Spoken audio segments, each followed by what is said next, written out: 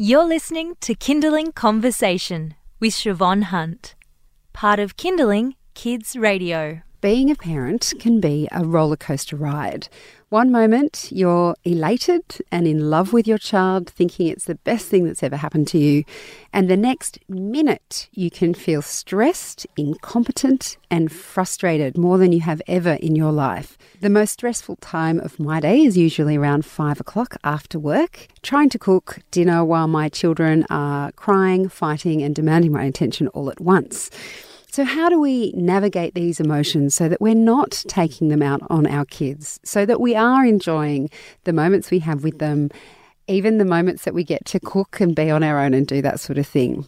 And of course, how do we teach them about emotions so that they will survive their own roller coaster ride through life? Dr. Susan David is a psychologist, mum of 2, and author of the book Emotional Agility. She's been researching emotions, achievement and happiness for over 20 years.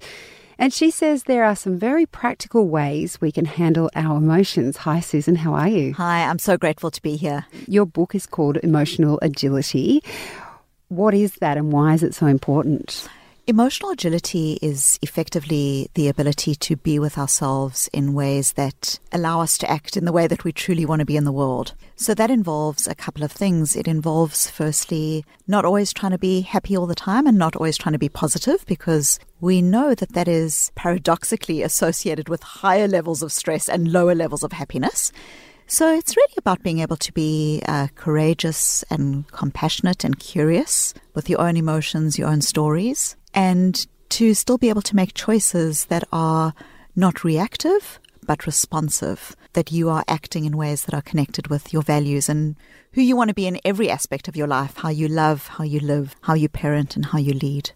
So one of the things in what you said there that I can really relate to is in terms of looking at our emotions. When it's a negative emotion, the first thing you want to do is push it away and deny it. But what's your approach to that? Absolutely. So, of course, so much of our narrative in the world is about being happy. You know, just think positive, just be happy. And if you think happy thoughts, good things will come to you. But what we know is that people who seek out happiness as a goal actually become more unhappy over time because they tend to do one of two things. The first is what you suggested, which is push the emotions aside. I've just got to get on with it. I've got so much to do, and I'm just going to ignore it. The other is what we call brooding. So what you described was bottling, and brooding is the opposite, where we dwell in our emotions. And in both of those situations, really, the emotions are calling the shots. We are reacting according to what we think our emotions are telling us to do or not do. And what's fascinating with that is, firstly, we know that there's what is called amplification. Parents, all of us, have that experience of pushing aside stress and then letting rip and often reacting in a way that is disproportionate to the child's actual misdemeanor or crime in the situation. So what's much more important is to lay down any struggle with yourself, with whether you should or shouldn't be happy all the time, but rather be able to recognize that no one gets to climb Mount Everest and experience that as a walk in the park. And what I mean by this is that almost any aspect of meaningful activity that we take on in our lives, whether it's in our career or in our parenting, brings with it a level of discomfort and brings with it a level of stress. So stress isn't all bad. Sometimes it's the price we pay for a meaningful life.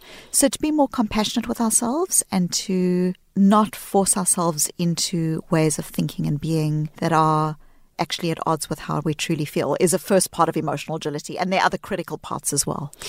With that, I think one thing that most parents will relate to is if you're explaining something that's challenging about parenthood with your own children, whether it's something specific about their behaviour or the fact that you're not getting any sleep, nearly every parent always ends that complaint with, but they're worth it, or I love them. And there's this need parents feel, I think, to always qualify the bad stuff with the good, so that's just something we do as parents. Is that part of what you're talking about in terms of saying, you know, being a parent is not always going to be fun? Being a parent is not always going to be fun, but so often what we do is we wrap ourselves up into what I call have-to goals. So I have to get dinner on the table now, or I have to get the kids out the door. And of course, we do have to do those things. That is the reality. But what we sometimes do is we climb into those stories so much that we start to feel that they're a prison around us. We become confined by them. And we actually forget the want to in our have to. In other words, what is the value that you're trying to convey to your children in this particular context? Or what is the value of family or community that brings you to having children in the first place?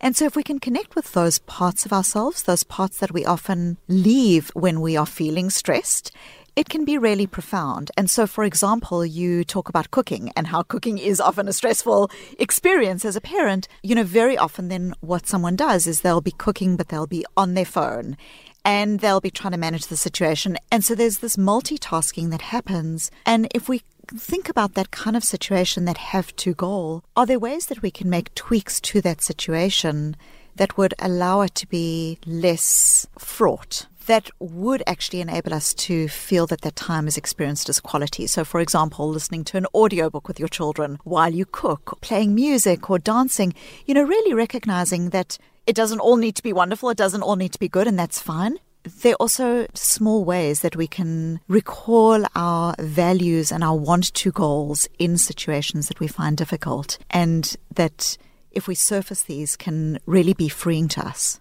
Values obviously is a big part of your book, and working out what your values are. Can you give us some examples of what people might see as their core values? Because it's not something that we often think about. So often we get what I call hooked into ways of being that don't serve us.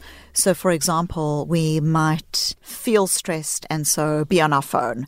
Or we feel undermined at work, a completely different example, and so we shut down.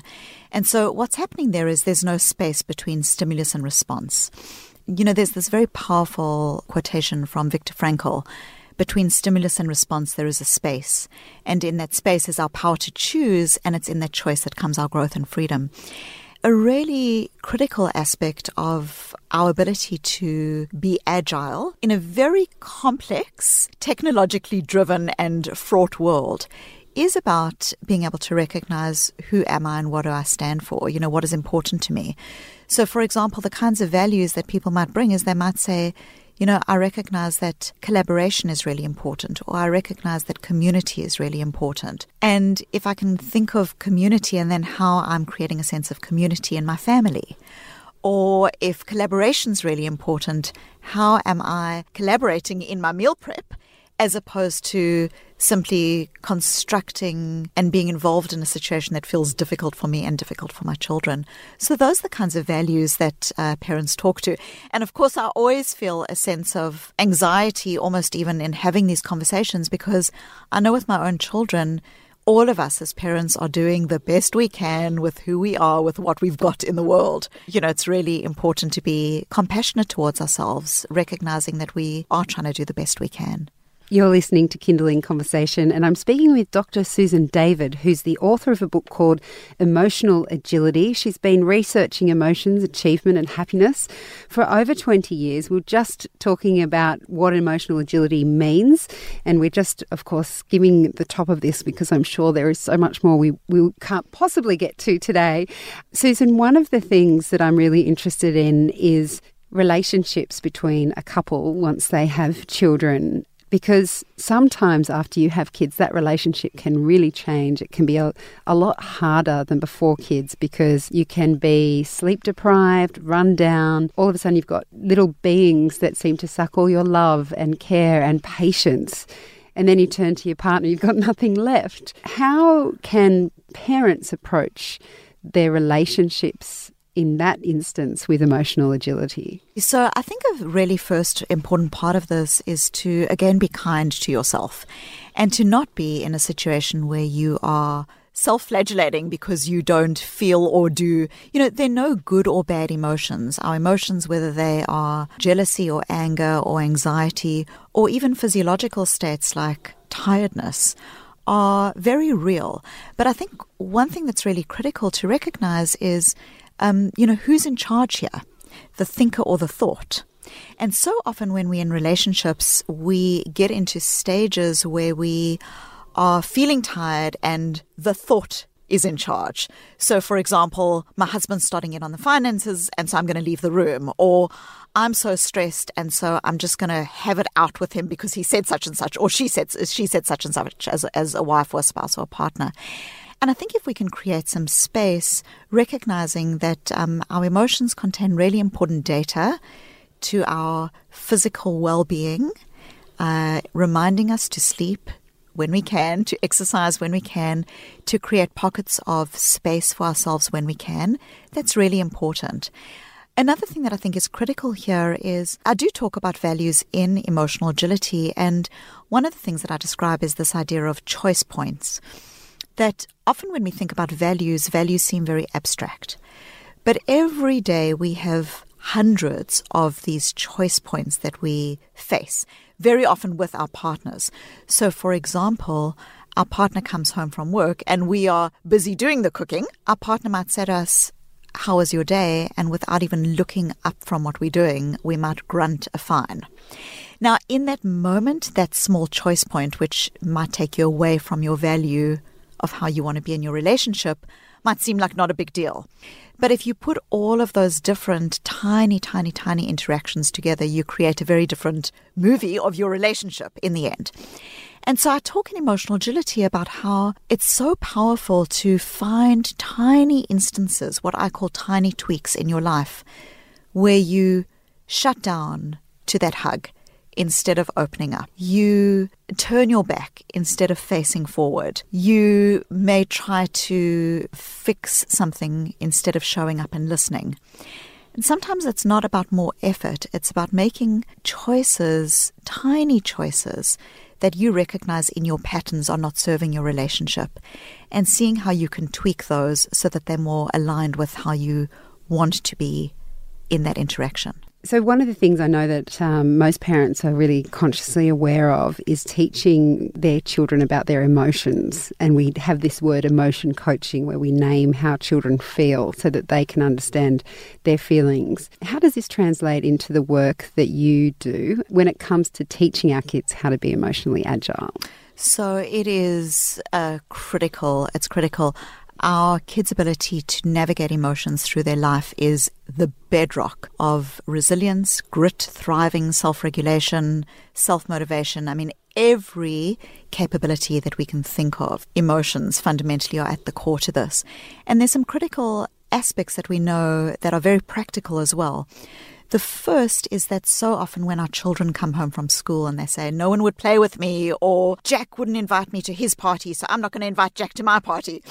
What our kids are doing there is they are often feeling pain. We might not be feeling that same pain, but they are feeling jealousy or anger or sadness. And with the best of intentions, often what we try to do is we try to jump in and help our children to feel good. "Don't worry, I'll play with you. Let's go bake cupcakes. Let me phone the mean girl's parents and make a play date." What we do when we react in this way is that we actually take from our children the ability for them to learn a couple of really core ideas. Number one, that emotions pass. When someone is jumping in and fixing our emotions, we don't get the opportunity to recognize that this is what sadness feels like, and now I'm no longer sad, my emotions passed. Another aspect to this is that jumping in and trying to fix emotions is often leaving a child feeling unseen. And I know, again, that's not our intention, but what we know from the research is that simply being able to show up to your child. In South Africa, we have this word sawubona, which is a Zulu greeting. It means hello, hello, hello. But really what it means is I see you. I see you, and by seeing you, I bring you into being. So a core part of emotional agility is recognizing that our children's full range of emotions are emotions that they are going to be experiencing throughout their lives. And so if we can help them start feeling comfortable with sometimes difficult and uncomfortable emotions, that's critical. Second very quick point is helping your child to label their emotions.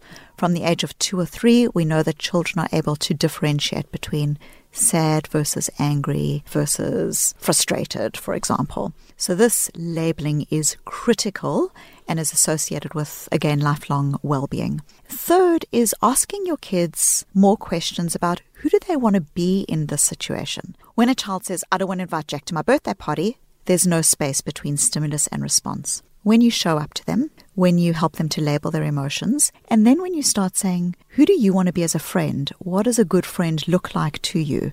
What does this mean in the context of your birthday party? What you are helping your child to do is to develop their own value set and their own character. And that becomes a critical compass when the child moves through life and experiences upsets, disappointments, drugs being offered to them, and so on. This ability to have a sense of who they are and what they stand for becomes fundamental. It's so fascinating, Susan. We could speak all day. Thank you so much for your time today. Thank you for inviting me. That's Dr. Susan David. She's a psychologist and author of the book Emotional Agility, and we'll pop a link up to that book on our website. Just head to kindling.com.au. You've been listening to a Kindling Conversation podcast. We'd like to reach as many parents as possible, and you can help us by giving us a review wherever you downloaded this episode. It means that more people can find us. I'm Siobhan Hunt. See you next time.